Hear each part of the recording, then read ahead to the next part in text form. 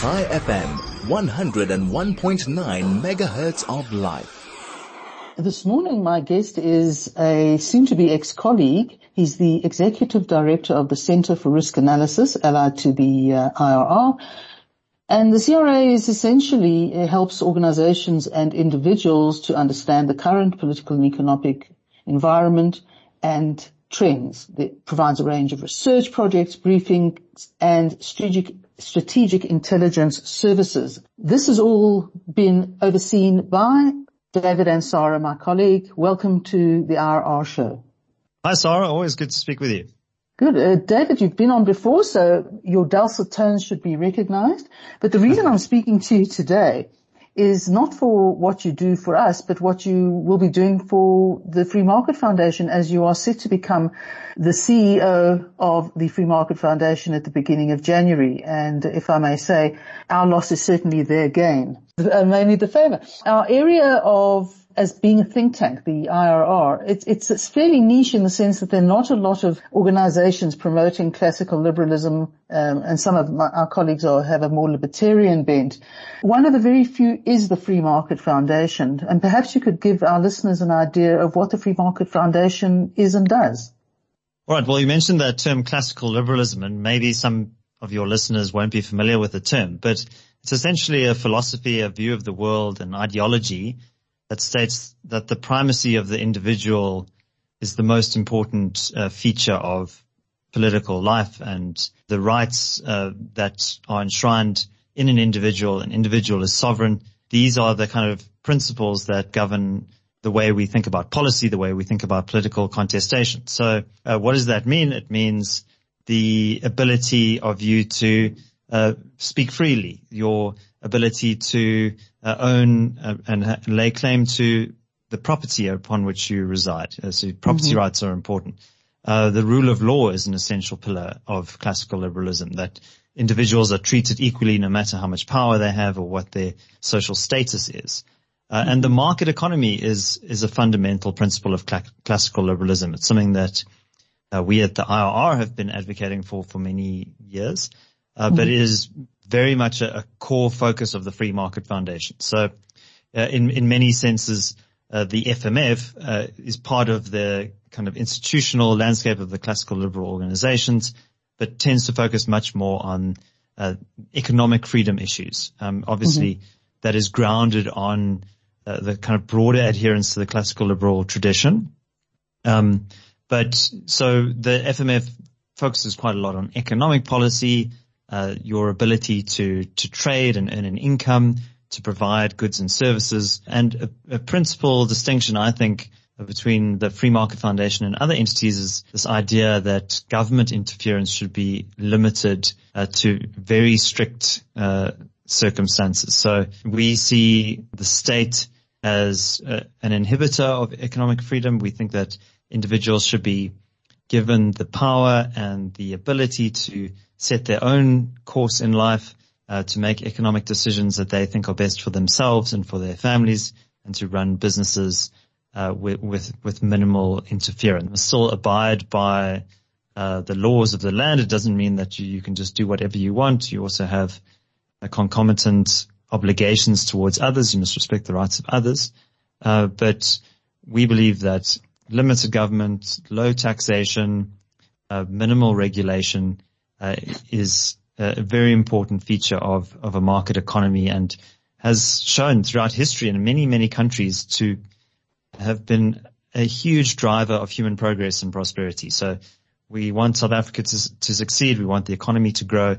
And by doing that, we need to get the state out of the way and give power to individuals and businesses to set their own course.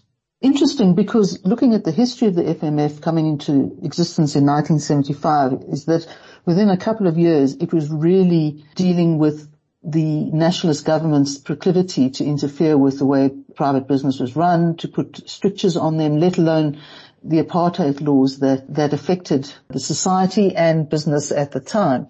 We're now dealing with strictures being placed. We have a very great deal of red tape to contend with in the business world, but we're dealing with a sudden spate of legislation that threatens all those rights. employment equity, in other words, making them obliged to meet certain racial targets in particular. So in other words, interfering with who they employ and how many people they employ in a particular race band. The new land court will make it very much more difficult to defend private property rights, as will the expropriation without compensation legislation. The national health insurance is about to go through Parliament and to be finalised. All of these pieces of legislation are just literally virtually waiting to be signed into law by our president. They all are essentially smack of a very socialist, big government intervention in the society. In other words, making a sort of bad situation very much worse. You're sort of coming into the FMF at this stage where all of this is lining up to assail South African business. What is the FMF's approach likely to be, and is FMF likely to deal with the government in this respect? Yeah, so I mean, it's certainly a confluence of various factors that are threatening the basic rights and freedoms of ordinary South Africans. So, I mean, I mentioned property rights earlier, and you brought up this issue of the Land Court Bill. That's going to subvert many judicial processes. There'll be different thresholds and standards for evidence in that, and the risk there is that the kind of normal procedures are going to be sidestepped. So that is potentially going to be a breach of the rule of law provisions. And then, also the EWC bill, that's going to introduce expropriation without compensation, a certain set of circumstances, including if you are holding property for speculative purposes, for future profit, which essentially is one of the main reasons why people buy property in the first place. And, would also make it quite difficult if there was a third party that were to violate your property rights, that the state might not necessarily act in your interests as the original property holder.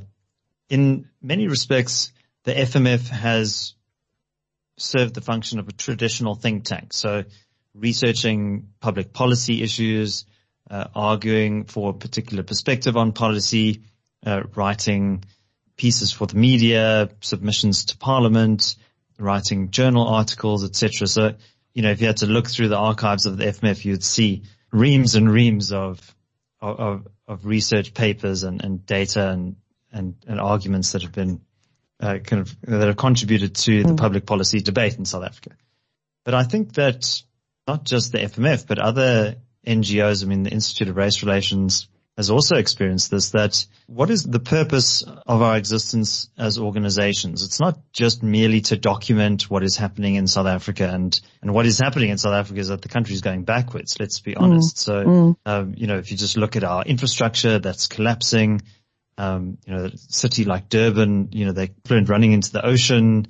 There were riots last year. There are constant rolling blackouts across the country. The rail network has been asset stripped. There's political violence, so the economy is not growing. It's only growing at about 1.6%, which is about the same growth rate as the population itself. So that means that economic growth is stagnating. So there are a lot of really significant problems. And, I think that it's incumbent on organizations like the FMF and also the IRR to say, well, actually, we do care about the future of this country, and we want to influence the trajectory of the country towards the ideas that we know have worked in South Africa and in other places as well, which is classical liberalism, just to get back to the beginning of our conversation. If you think of a country like South Korea or Hong Kong, a country like Chile, where there was liberalization that unlocked huge amounts of growth and opportunity and enabled people to lift themselves out of poverty. So we want the same for South Africa. And, kind of polite engagements with the government or formal submissions to Parliament, those are quite limited actions. And so essentially what we're dealing with here is a distribution of power in the country that's concentrated in the hands of the ANC. And that's where most of the policy that inhibits individual freedom comes from. So, we need to turn our lens on entities like the government that are responsible for infringements on personal liberty. And we need to challenge them. And sometimes that means engaging in one might call politics with a small p, is not aligned to a particular party or organization. It's actually, that's a benefit, because we don't have to contest for seats in parliament or, convince the electorate to vote for us. We obviously want to convince the public at large that our ideas are sensible and should be adopted. But we see ourselves very much influencing the climate. The FMF has the benefit of not being affiliated with a political party, and that gives us independence, and that our independence is really our most precious asset. So we can speak confidently and with authority about the policy positions that we adopt. And there's nothing stopping us from engaging in dialogue with our ideological opponents, but we're also not interested in joining any kind of social compacts or being part of a consensus-seeking approach, because the consensus is derived from a particular origin, right? The consensus is actually the ANC consensus. And the ANC has a particular set of political objectives which it's seeking to advance. And I think many businesses in South Africa have made the mistake of saying, okay, well, let's have a good faith engagement with the government. Okay, there's this hostile policy on the table that's threatening to undermine our independence and our ability to do business. But let's try and get to some kind of compromise position. When you do that, you end up splitting the difference, and you come away a less optimal outcome for you. So our view as the FMF is we actually need to be a bit more robust and challenge the government. And sometimes that means that we might look a bit adversarial. That is something that we are comfortable doing because the stakes are very high in South Africa. And if we continue on this trajectory, we're going to see an increase in poverty, more unemployment, and a deterioration in living conditions. We don't want that. I'm glad you raised that point, because it's something that I think there's a naivety in the big business sector, and it is exactly that point, that, you're dealing with experienced politicians who come with a view and a background, history, or ideology to a proposed policy. And then they open the door to negotiation, to consultation, to creating a social compact. And essentially what the ANC ultimately gets what it wants, which is policy with some aspects of it watered down or negotiated away, but they still end up with, it's almost like if we start at a really impossible position, we'll end up at a position we can live with. And what big businesses fail to do is see that it has been agreed to living with something it shouldn't be living with at all. It should be proposing something completely different. Yeah, and I think, business also needs to get off the fence. It needs to say, okay, well, who are our constituents? Who do we actually represent? And, I think it's very fashionable in business schools or wherever to talk about business leadership. And business leadership is more than just managerialism. It's not just running an organization. Business is a part of society. And, when a particular actor comes along that says, okay, well, we're going to prescribe to you what race your employees should be, or you're going to need to apply to us for a license if you want to mine, and we're going to impose equity requirements on you, and also social obligations that mean you're going to have to shelter and do environmental assessments, and all these layers and layers of regulation, for example, in the mining industry, end up completely stifling that industry to the extent where you now have the country with probably the richest mineral endowment in the world that is only responsible for 1% of global mining output. Which just is completely mad. It's incumbent on business leaders to actually know who they're representing. It's their staff, it's their shareholders, it's their customers. It's not the government. They don't have an obligation to enforce the government's agenda. Unfortunately, during COVID, we saw a lot of that. We saw a lot of big corporates very keen to impose vaccine mandates and mask mandates, actually long after the state had kind of shown that it had no longer had the capacity to enforce such mandates. So, part of my job and my role is to try to convince business leaders to actually abandon this notion of the social compact and move more towards an idea of a transactional approach with government. That if government wants certain concessions, then it needs to make concessions too. And, I think there's this corporatist compact that exists in South Africa between organized labor, big business, and government. And it's actually what that is achieved is to entrench the interests of those incumbents at the expense of small businesses and potential new market entrants.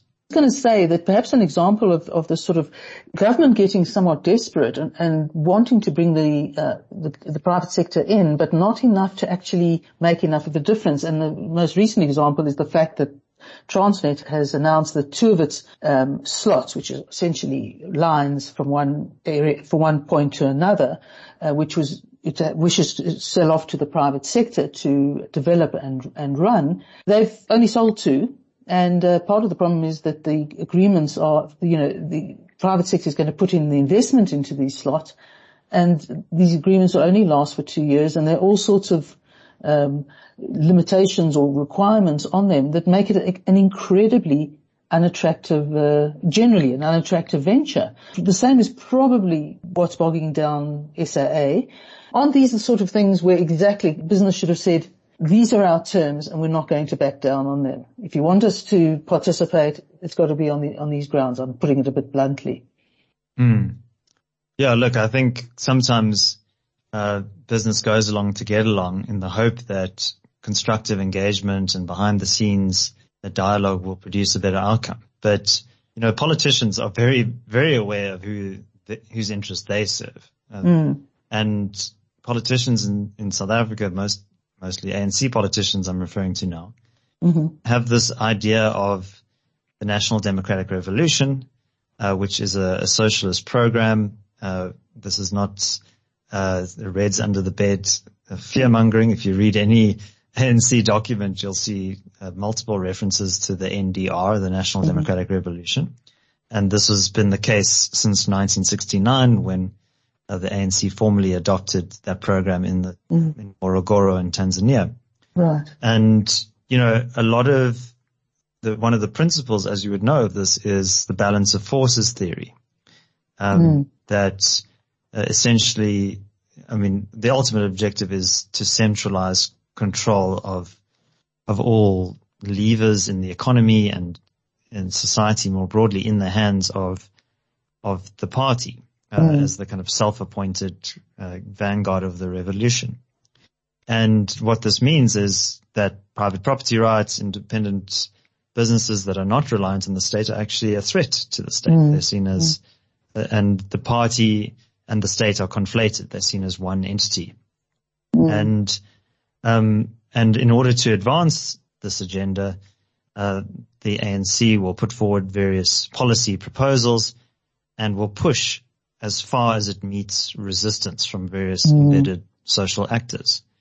So that is why we at the IR and now in my new role at the FMF have been so keen to stress this idea of that you actually need to draw hard lines in the sand and say private property rights is not something that you negotiate over.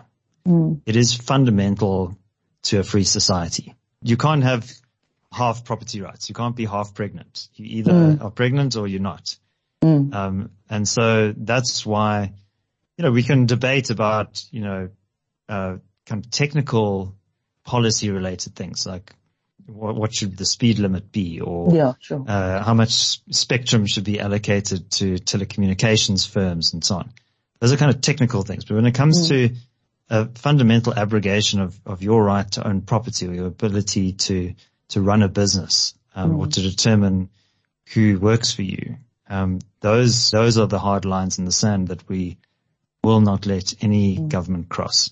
And when I say any government, I also stress that, there might be in future non-ANC aligned government that seeks to do similar things, that for various populist reasons wants to dilute some of the fundamental rights in the Constitution, and we will oppose those just as robustly as we would the ANC. So it's not like we have some ideological agenda against the ANC, but where we see threats to basic rights and economic freedom, then we will push back quite hard on that. Lastly, I just wanted to ask in general about the relationship of the Free Market Foundation with other business groupings. It could be any of the chambers of commerce, Business Unity South Africa, etc., etc. To what extent do you have? Does the FMF have relations with bodies such as these, or what role can they play, if any, with the FMF in realizing those freedoms? Yeah, so I would say that there's no formal affiliation. We might collaborate on specific projects or policy-related issues or submissions, but like I say, with the FMF is independent. We have done historically quite a lot of work with small businesses, so street traders, hawkers, and so on, and worked very closely with those kind of business chambers. There was a constitutional court challenge around some of the actions. A lot of these traders are harassed by Metro cops, or their goods are confiscated, and so the FMF has been a leading voice in defending informal traders against this kind of harassment and abuse. Right. So I think unfairly, because the FMF has often been seen as a voice for capitalism and for free market exchange, that it kind of gets seen as, well, we're defending kind of only big businesses, like the kind of the big monopoly firms. But that's not the case at all, actually. We want to see much more competition. Our view of what competition is very different to what the Competition Commission's view would be. But we want to remove barriers to entry.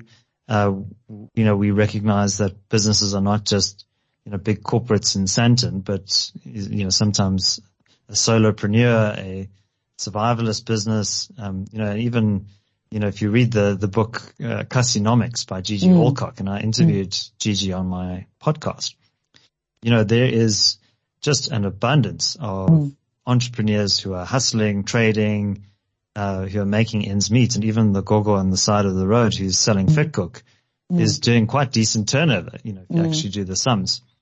But all of this is kind of happening under the radar, and we celebrate that. We think that it's very good that South Africa is a nation of hustlers and, people who take the initiative. But, I think it just demonstrates that leave people to their own devices. If you don't constrain them, they naturally want to improve their life circumstances. They're going to do what it takes to earn an income. So we want to put wind in their sails and help them to succeed. But a lot of that means fighting on their behalf, acting as a shield. I kind of like to use this metaphor of the FMF as a shield, that we can engage in the fights that maybe other businesses are a bit too timid to do so. So that's why, obviously our work is only possible with financial support.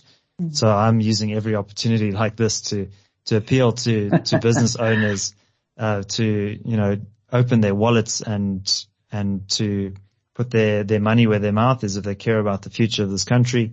If they want to succeed, if they want to see their businesses thrive, then organizations like the FMF are going to need financial support to act as that shield on their behalf. I think just to comment on that, I think that's something the business community has sort of underutilized, is the capacity for outside neutral actors to take on the issues.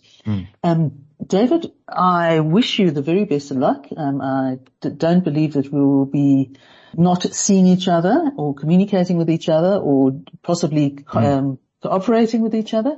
And this is a great challenge, and I wish you the very, very best 2023 and onwards.